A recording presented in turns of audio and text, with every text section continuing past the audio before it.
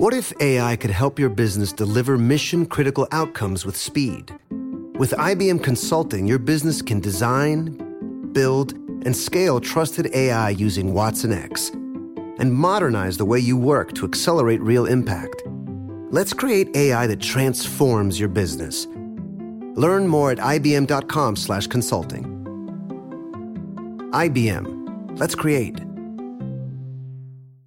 What's up, this your boy Lil Duval, and check out my podcast, Conversations with Unc, on the Black Effect Podcast Network. Each and every Tuesday, Conversations with Unc podcast feature casual and in-depth talk about ebbs and flows of life and the pursuit of happiness. Unlike my work on stage, I tap into a more serious and sensitive side to give life advice and simply offer words of encouragement, yet remind folks to never forget to laugh. Every Tuesday, listen to Conversation with Unc, hosted by Lil Duval on the Black Effect Podcast Network, iHeartRadio app, or wherever you get your podcasts.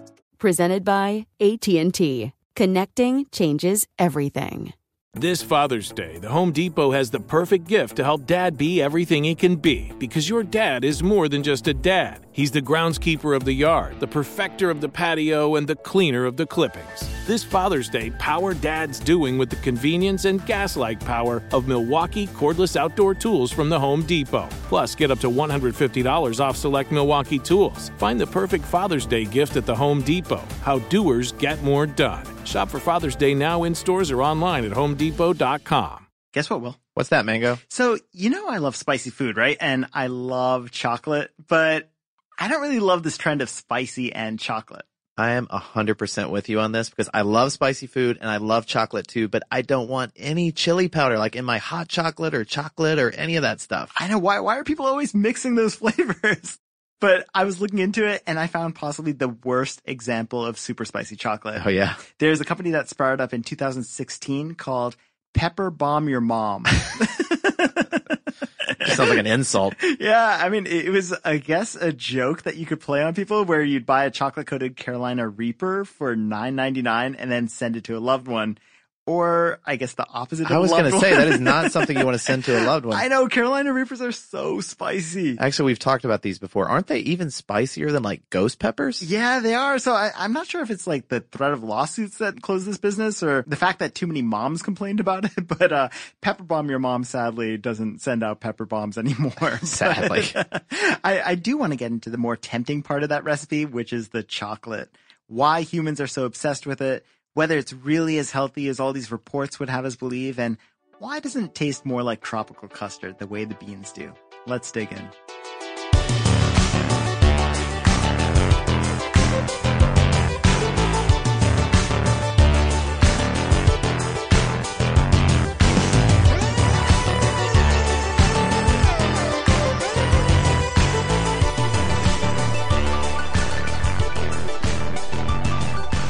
Hey there, podcast listeners. Welcome to Part-Time Genius. I'm Will Pearson, and as always, I'm joined by my good friend Mangesh Shatikar.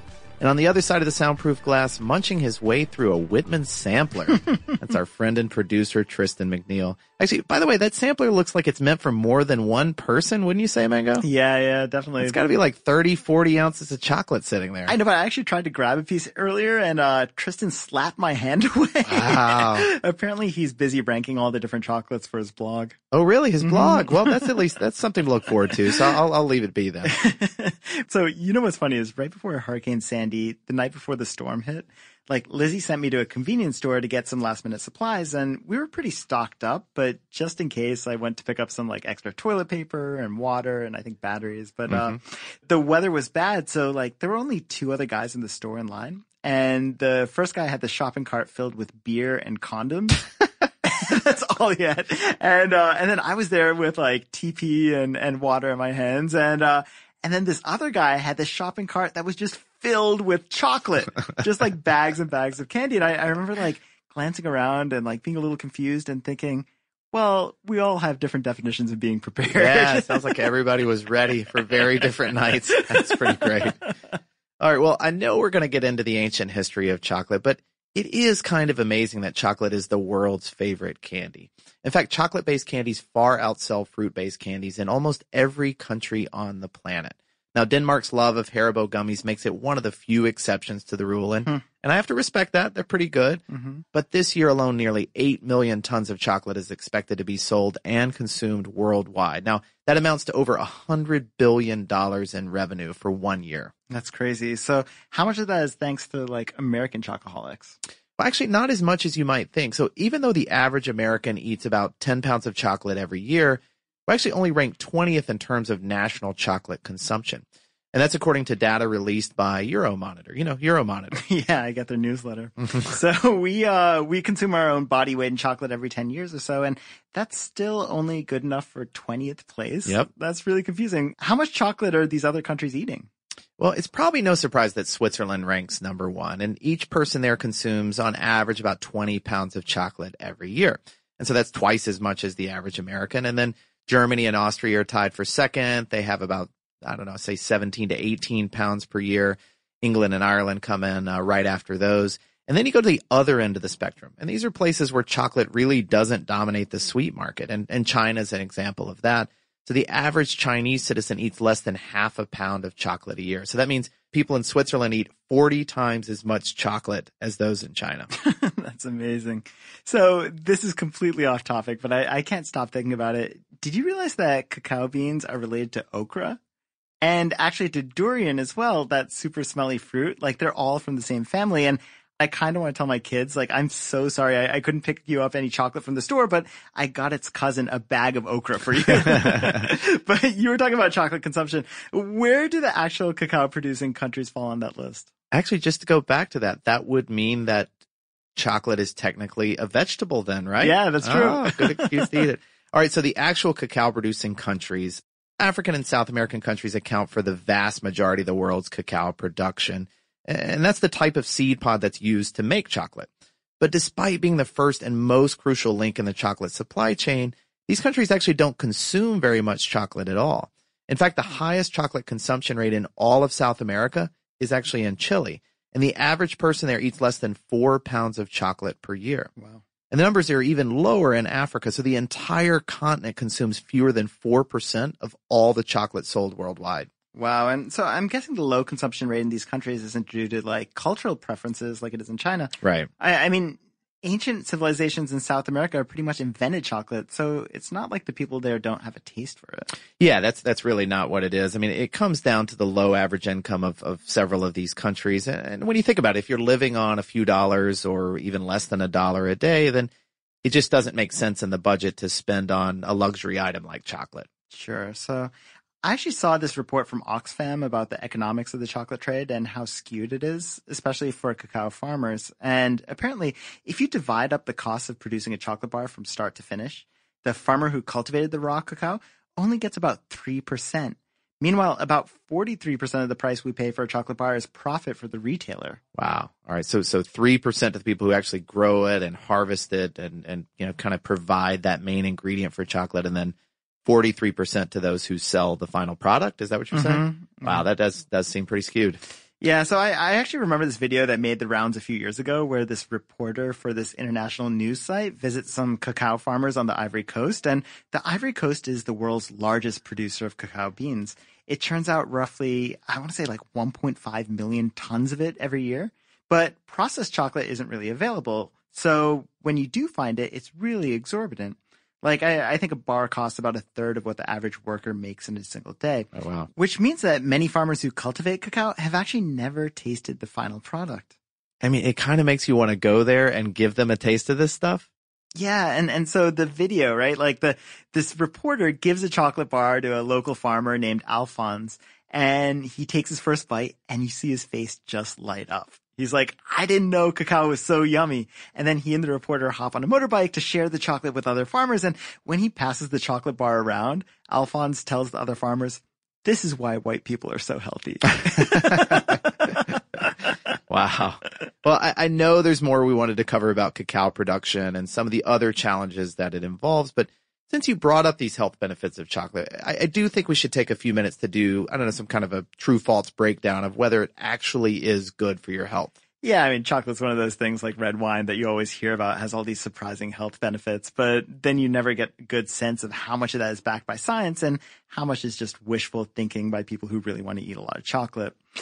I mean, like, I feel like I usually hear that dark chocolate is healthier because it has less sugar and more cacao than milk chocolate. And, that makes a lot of sense. But at the end of the day, it's still just a comparison between two kinds of chocolate. So you're still kind of left wondering, is chocolate itself healthy? Well, I'm glad you mentioned that distinction between dark and milk chocolate, because that difference in sugar and cacao is really where these claims about chocolate's health benefits kind of live or die. And that's because cacao products contain a high amount of plant-derived flavanols. So I think you should explain what flavanols are. It's just a word I made up. It just sounded good. But no, for real, they're actually the biological compounds that occur in some foods. It's not just chocolate, but unprocessed cacao is an example of that. And since flavanols possess, antioxidant and blood vessel relaxing and these anti-inflammatory qualities, they're often associated with markers of good health, like, balanced cholesterol or blood pressure or various other measures like this. So all those reports about how eating chocolate promotes heart health, that's basically because of the flavanols. Yeah, that's where that comes from. But again, the blanket statement that chocolate is good for your health is a little misleading. But because of its higher flavanol count, cacao has a much better case for being healthy than chocolate does, I guess. But, even then, it's not like cacao is the only source of plant-derived flavanols or even the best one, really. In fact, you can usually find more flavanols in tea or grape juice or wine and, several other fruits than you would in say, cacao. Say cacao. Have you seen the Brooklyn Nine-Nine where that guy Terry starts eating cacao nibs? And because they're so much healthier for you than chocolate, and then he keeps eating them, and suddenly he's like bloated by the middle of the show. From the cacao nibs. Yeah. Okay, so there may be some indirect health benefits for eating chocolate, but you'd basically get the same or better results from other foods, right? Yeah, and in most cases, the results probably would be better with tea or berries than it would with chocolate. And that's largely because the heating process involved in standard chocolate manufacturing, it actually burns away much of the flavanol concentration that you would find in those fresh cacao seeds. So, if you want to eat the healthiest chocolate that you can find, you should go for the dark chocolate with at least 70 or 80% cacao, and the flavanol concentration will be much higher than in any milk chocolate bar, which contains about 15% cacao or less, but 20 to 25% fat and 40 to 50% sugar. Well, I usually prefer the bitter taste of dark chocolate to like the overly sweet taste of milk chocolate, but I'm kind of surprised there isn't more of a middle ground, like something that melts in your mouth like milk chocolate does, but also tastes less sugary. Well, I have to say, as a fan of milk chocolate, all of this is kind of disappointing to me, but I do have good news for you, though, Mango, because researchers out of Temple University in Philly have actually found a new way to cut the fat content from chocolate by using nothing other than electricity. Like they shock the fat away with one of those crazy exercise belts? I kind of wish that was what they were doing, but no, it's not exactly that. So you do remember Willy Wonka and the Chocolate Factory, and they're walking alongside the chocolate river, and there are all those industrial pipes sucking up the chocolate, right? Definitely. Augustus Gloop falls in. It was pretty funny. You like that movie, right? Yeah, I loved it. Oh, man, it's such a great movie. Well, it's actually, there's something we can learn from that, because the chocolate makers really are dependent on this pipe system to move liquid chocolate from one stage of production to the next. And the problem is that the thicker and more viscous a liquid is, the higher the chance it'll clog up the pipes, a la Augustus Gloop. And since cutting the fat content results in a denser and less smooth chocolate, producing low-fat chocolate typically leads to a lot of blockages. So explain how electricity helps with that. Well, there's this phenomenon called electrorheology, and it's basically when an electric field is used to turn a semi-solid like Jell-O into a liquid state, or vice versa. So in the case of chocolate, the field from the electrified pipes causes its chunky cacao particles and milk solids to really line up in these chains, and this makes the chocolate flow through the pipes much more easily. So not only will the new process lead to fewer clogs, it'll actually allow chocolatiers to use 10 to 20% less butter per batch. And the best part is that according to the authors of the study, the resulting chocolate delivers a stronger cacao flavor and significantly less fat. Which sounds like a dream come true. Not to me, to be honest with you. I kind of want the more butter. But there are a few health benefits to chocolate that go beyond the physical. So for one thing, chocolate contains caffeine, which obviously has a stimulating effect on the brain, but there are also these other feel-good chemicals in there too. There's phenylethylamine, which is a stimulant that raises the endorphin level in the brain. And there's also something called anandamide, which is similar to one of the active chemicals in marijuana. All right, so between its caffeine and those other feel-good chemicals you mentioned, chocolate is clearly a mood enhancer, and this is real.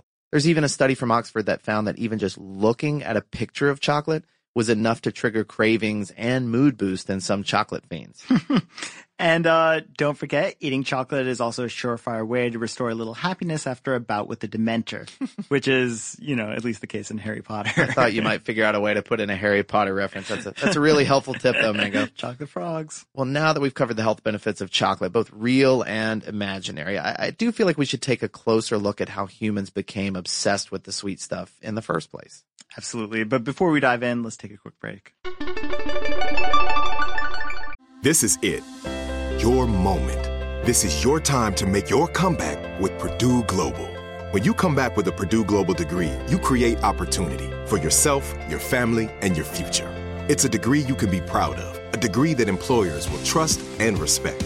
Purdue Global offers working adults like you over 175 flexible degree programs to meet your specific career goals. These include associate, bachelor's, master's, and doctoral degrees and certificates. Purdue Global degree programs range from nursing to business to communication and more. Whatever your interest, we have the degree that will move you forward. You have the knowledge, you have the experience. Now it's time to get credit for the work you've done and earn the recognition you deserve with Purdue Global, Purdue's online university for working adults. You know you're worth it. We do too. So don't wait another second to get the degree that will take your career to the next level. Start your comeback today at purdueglobal.edu.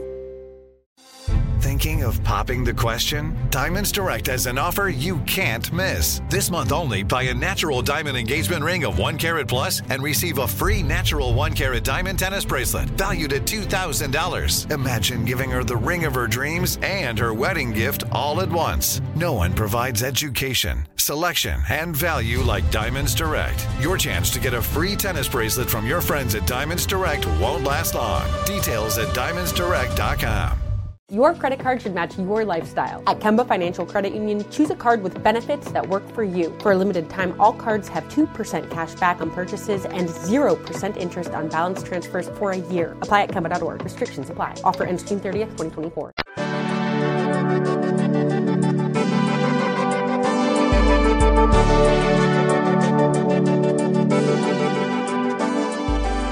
You're listening to Part-Time Genius, and we're talking about the origins of mankind's love affair with chocolate. All right, Mango, so I know you did some digging into the early years of chocolate. So do you want to walk us through, what you found in the process? Sure. So the best place to start is with the cacao tree and its beans. And for anyone who's wondering, cacao and cocoa are the same thing. You can use the terms interchangeably because they both refer to the same exact bean. But even though Africa is now the world's largest cocoa producer, the trees aren't native to the region. They were actually brought over as a cash crop to aid the struggling region, and the true starting point of chocolate's long history is in Mexico, Central, and South America, and that's where the equatorial climate provided the best place for the native cacao tree to thrive. All right, so just another quick note on the terminology here. So the cacao beans that these trees produce, they're really seeds, though, right?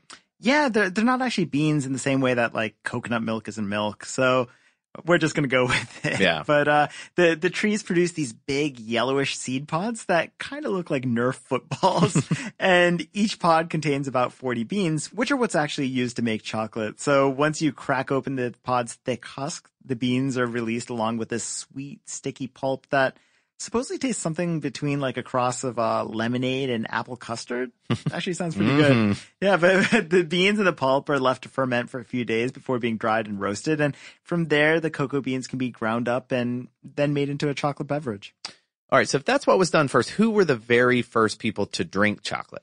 So most of the evidence points to the ancient Olmecs. They were actually the earliest known civilization to appear in Mexico, and archaeologists have found pieces of Olmec pots and vessels from around 1500 BCE that contain traces of theobromine. This is a stimulant found in chocolate. And in fact, the Latin name for the cacao tree is Theobromine cacao, which translates to chocolate food of the gods.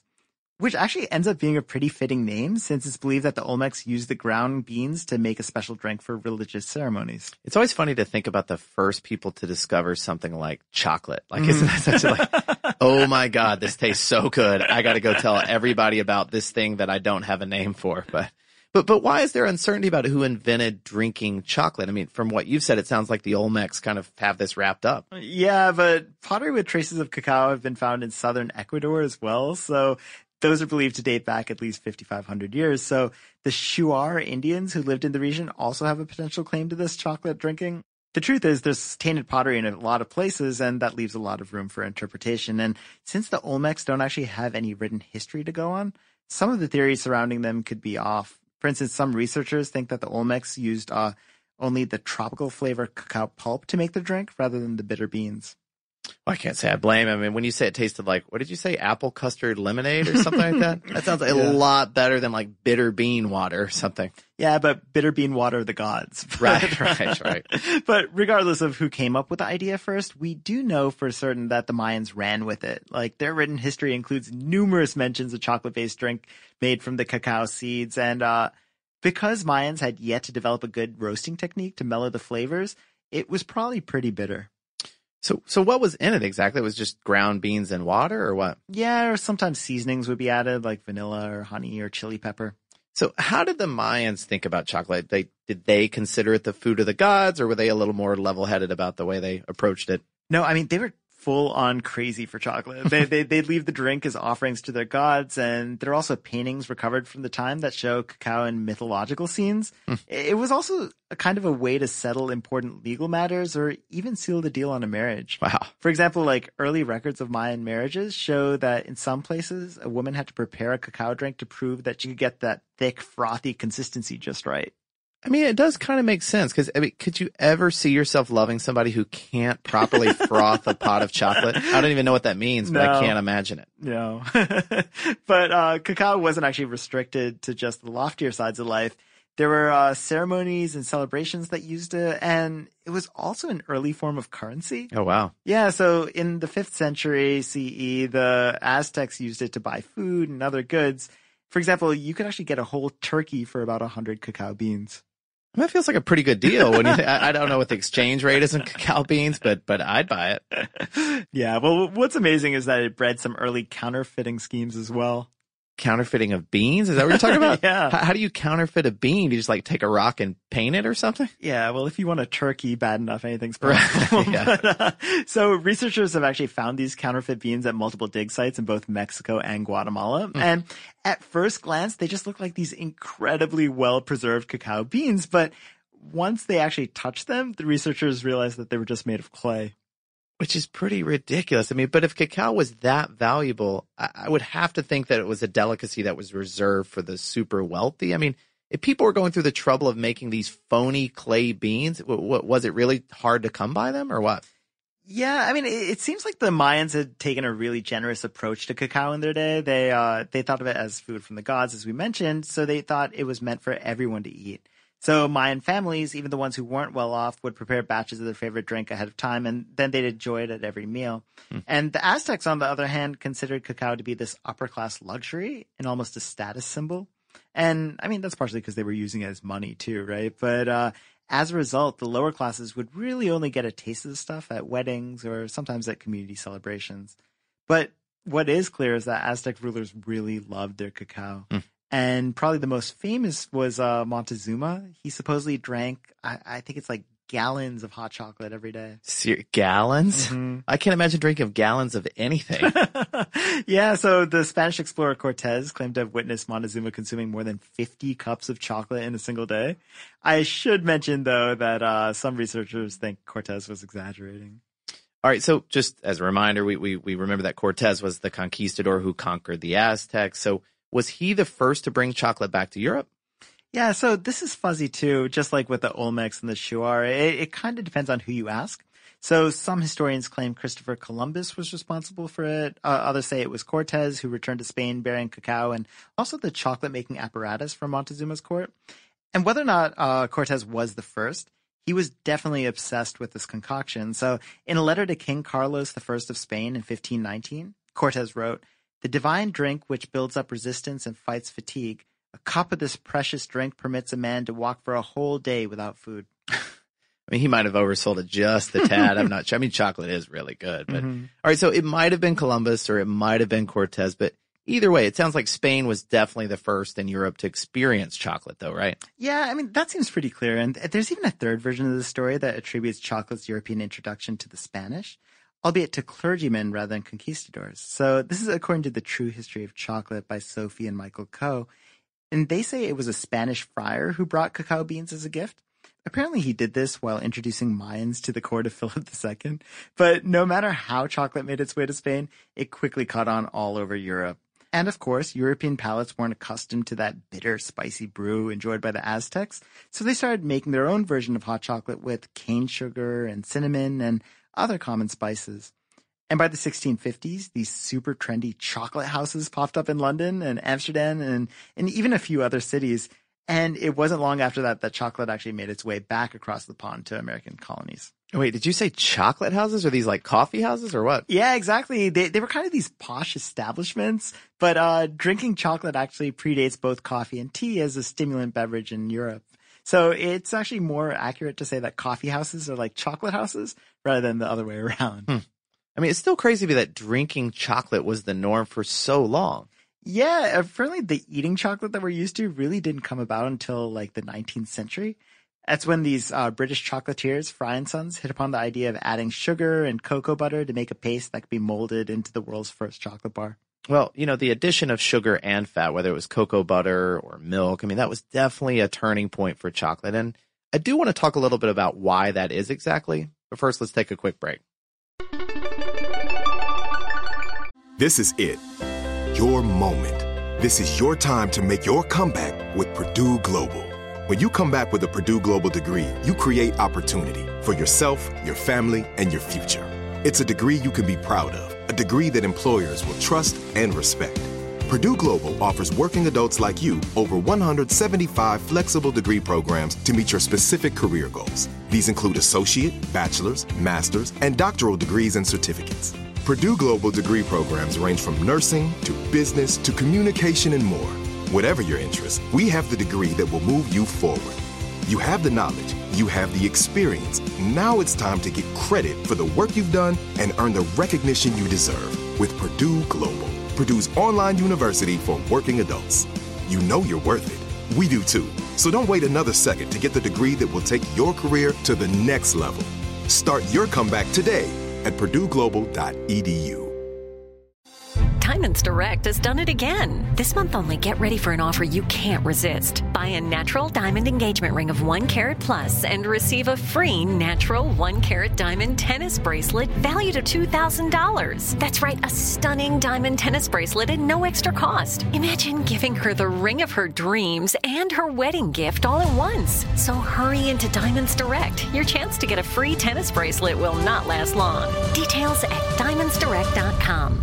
Your credit card should match your lifestyle. At Kemba Financial Credit Union, choose a card with benefits that work for you. For a limited time, all cards have 2% cash back on purchases and 0% interest on balance transfers for a year. Apply at Kemba.org. Restrictions apply. Offer ends June 30th, 2024.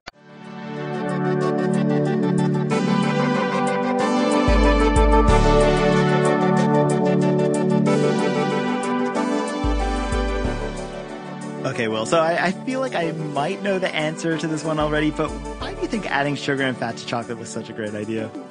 I mean, in terms of taste, I think you could pretty much ask anyone in the world why adding sugar and fat might be good. So I think it helps on the taste front for sure. But the biggest boon that sugar and fat gave to chocolate was actually this added sensory quality. You know, being something that melts in your mouth, I think it's actually pretty important. And that's something that didn't happen until sugar and fat were added? Yeah, that's right. And so, you know, the old M&M slogan about melts in your mouth, not in your hand. But we actually should be more impressed with what M&M's pulled off with that, because as it turns out, getting chocolate to melt where and when you want it is not at all an easy task. So why is that? Well, because cocoa butter contains fatty triglycerides, and they can arrange themselves in 6 different ways.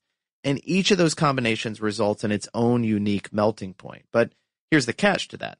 There's only one of those arrangements that actually has the proper melting point to melt in your mouth, but not outside of it. So how do you get to the ideal melting point? Well, the trick is to nail that ratio between milk fat and cocoa. So, for example, dark chocolate has this higher percentage of cocoa in proportion to milk fat, and that gives it a higher melting point.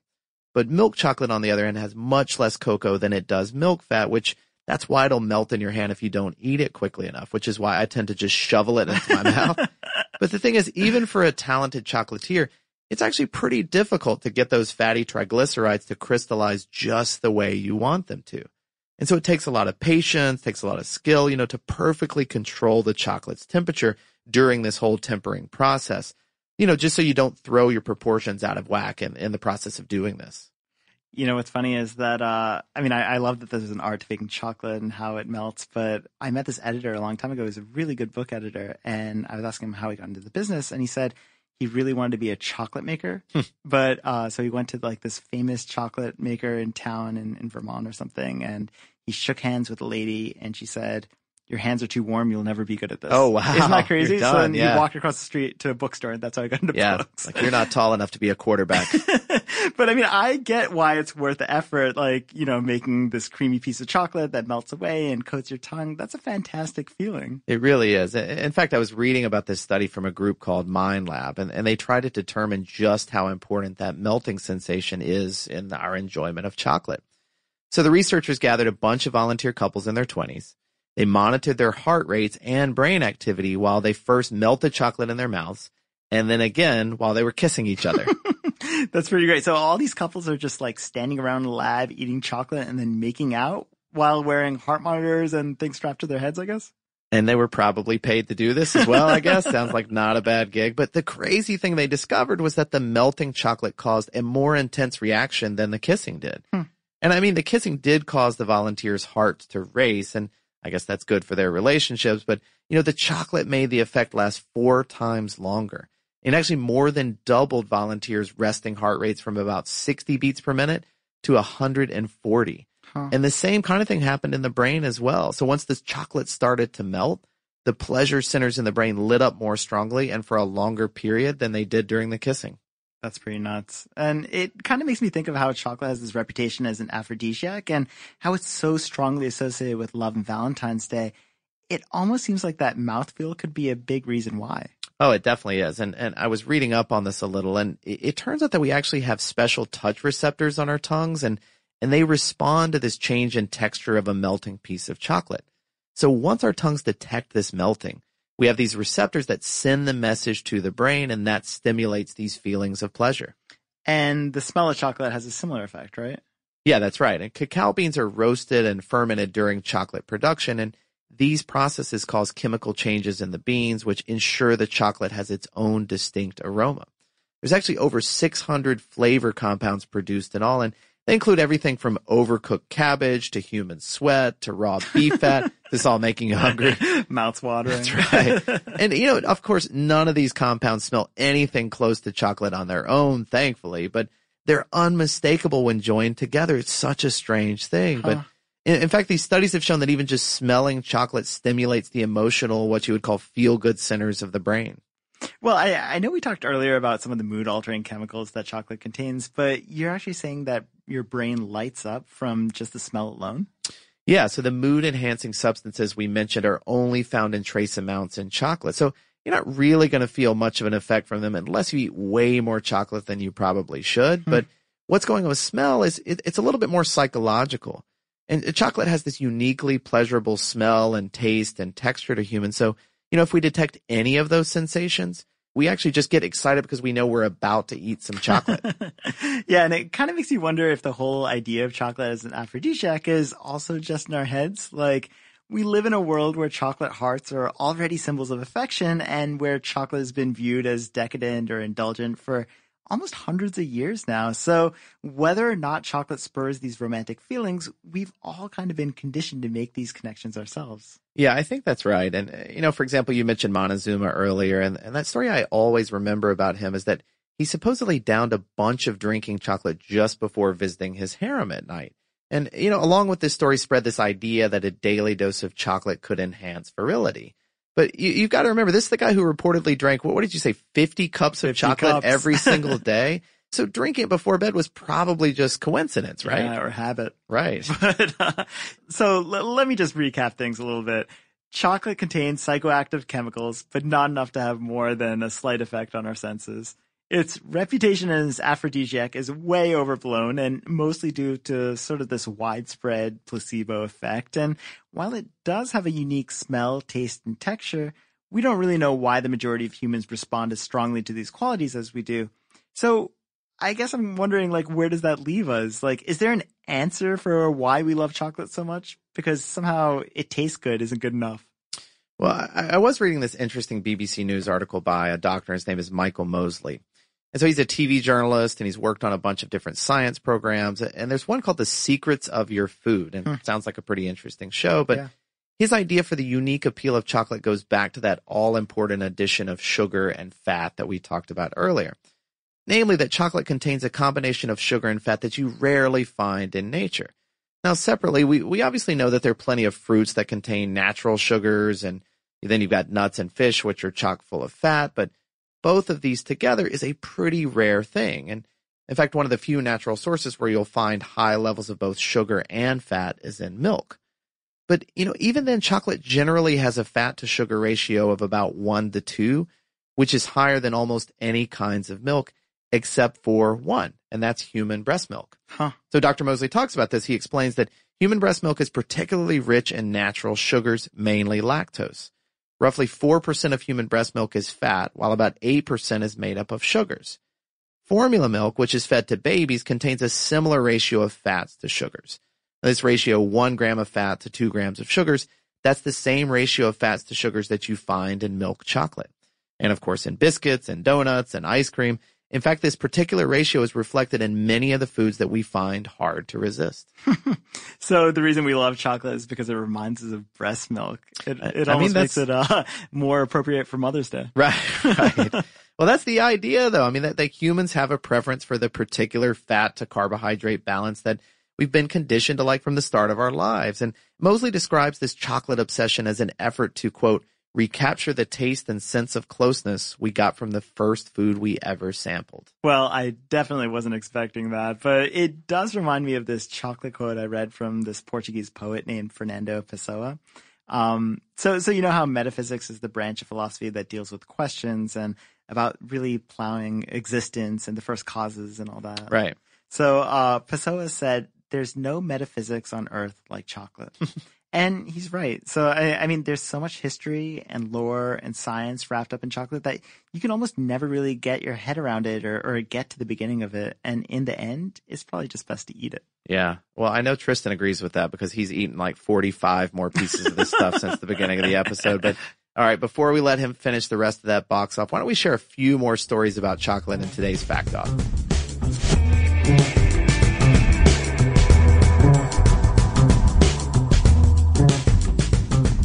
All right, well, I'll kick us off here. So we know there's obviously brown chocolate and white chocolate, which we weren't allowed to talk about today, even though I love because it's not technically chocolate. But the good news is there will now soon be pink chocolate. And this is because, as we may have talked about earlier, cocoa beans are actually kind of pinkish or reddish in their natural state. And so it's taken about a decade or so for food scientists in Switzerland to figure this out. But soon we will actually have pink chocolate, which will maintain that fruitier flavor. It'll be a little less sweet, but I'm pretty eager to try some. Yeah, I'm excited about that. So I've got a different type of good news. If you actually want to increase your odds of winning a Nobel Prize, you should eat more chocolate. So Tristan's in luck. He's going to have so many Nobels by the end of this year. A few years ago, a survey was taken of 23 Nobel laureates during the time of their prize-winning work, and it found that 43% of those reported eating chocolate at least twice a week. And that was higher than the 25% of people who were at a similar age and education level, but who had not won a Nobel. Wow. So this really scientifically solid finding also came after a correlation that was found between national chocolate consumption and the rate of Nobel Prizes. I mean, that seems like pretty solid science to me. What do you think? Yeah, I mean, let's just forget that whole correlation causation thing and just go with it. That's some good science there. That is pretty funny, though, that 43% of those Nobel winners were eating chocolate. What did you say? Twice a week. Okay, that's still pretty big. All right. Well, how weird is it that Quaker Oats financed the production of Willy Wonka and the Chocolate Factory? Did you know about this? No. And that's actually why the name was changed from Charlie and the Chocolate Factory to Willy Wonka and the Chocolate Factory for the movie. And that's because they wanted to push their new Wonka candies, and specifically the Wonka bar. Huh. Now, weirdly, they couldn't seem to get the formula for the bar just right, so they actually didn't even release a Wonka bar for a few years after the film. But the film did help launch several other of their popular candies, and thankfully, it's still a pretty great movie. Yeah. So I think we've talked about this German chemist who made those fart pills that make your teeth smell like chocolate. Right. But I don't know why chocolate is always the go-to answer for this type of thing, but this is like that story on steroids. So in 2016, Japan's sewage companies used a chocolate oil to mask the scent of their sewage trucks. Which I guess, you know, you'd have your kids running to meet the chocolate truck and suddenly they'd be... It seems like it would ruin the taste for chocolate. So they're smelling chocolate in the air, and that's the sewage. Yeah. It covers up the sewage. Yeah. Isn't that crazy? Wow, that's pretty interesting. All right, well, my kids were asking not too long ago why dogs can't eat chocolate. And that's because chocolate contains this chemical that we actually talked about earlier, theobromine, which is a little bit like caffeine, and it's actually toxic to both dogs and cats. And so this is the main reason. And that's because their bodies aren't able to metabolize the chemical at the same rate that we can. So if they have a little too much chocolate, it just causes them to get sick or very sick. But if they have high doses of theobromine, it can actually have tragic results, as we know. Oh, man. Well, I feel like we need to bring this back to a slightly happier note. So did you know that Ruth Wakefield, the inventor of the chocolate chip cookies, sold her cookie idea to Nestle Toll House? And you know how she was compensated? With a lifetime supply of chocolate. No way. Again, it's still so weird to me to think of somebody like as the inventor of the chocolate chip cookie. It just feels like that's something that should have just always been there. Trade that in for so many turkeys. Yeah. Well, I have to say that is a great fact and worthy of today's Fact Off trophy. So congratulations, Mango. Thank you so much. Thank you guys for listening. If we've forgotten any great chocolate facts, we would love to hear from you guys. You can always email us parttimegenius@howstuffworks.com or call us on our 24/7 fact hotline. That's 1-844-PT-GENIUS. We've gotten so many great comments on Facebook and Twitter, so you can always hit us up there. But thanks so much for listening.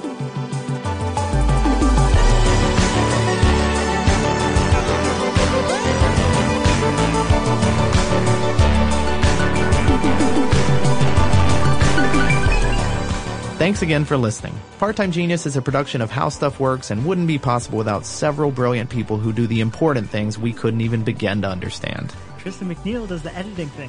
Noel Brown made the theme song and does the mixy sound thing. Jerry Rowland does the exec producer thing. Gabe Luzier is our lead researcher with support from the research army, including Austin Thompson, Nolan Brown, and Lucas Adams. And Eve Jeffcoat gets the show to your ears. Good job, Eves. If you like what you heard, we hope you'll subscribe. And if you really, really like what you've heard, maybe you could leave a good review for us. Jason who?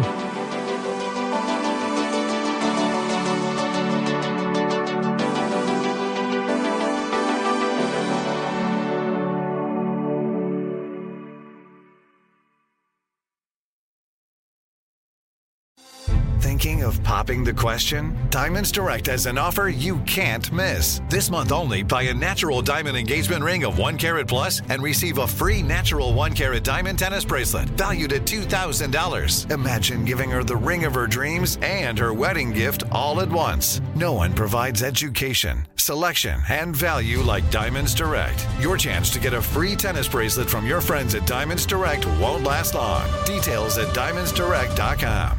Your credit card should match your lifestyle. At Kemba Financial Credit Union, choose a card with benefits that work for you. For a limited time, all cards have 2% cash back on purchases and 0% interest on balance transfers for a year. Apply at Kemba.org. Restrictions apply. Offer ends June 30th, 2024. Your new home journey starts at Fisher Homes, where everything is red, white, and new. Explore exclusive summer savings and start your journey by selecting your ideal home site and your dream community. Choose from a variety of expertly designed floor plans and bring your style to life at the Lifestyle Design Center. Are you looking for a quick move-in ready home instead? Fisher Homes has options for those too. Fill out a form to connect with a new home advisor at fisherhomes.com to get started today before the sun sets on summer savings.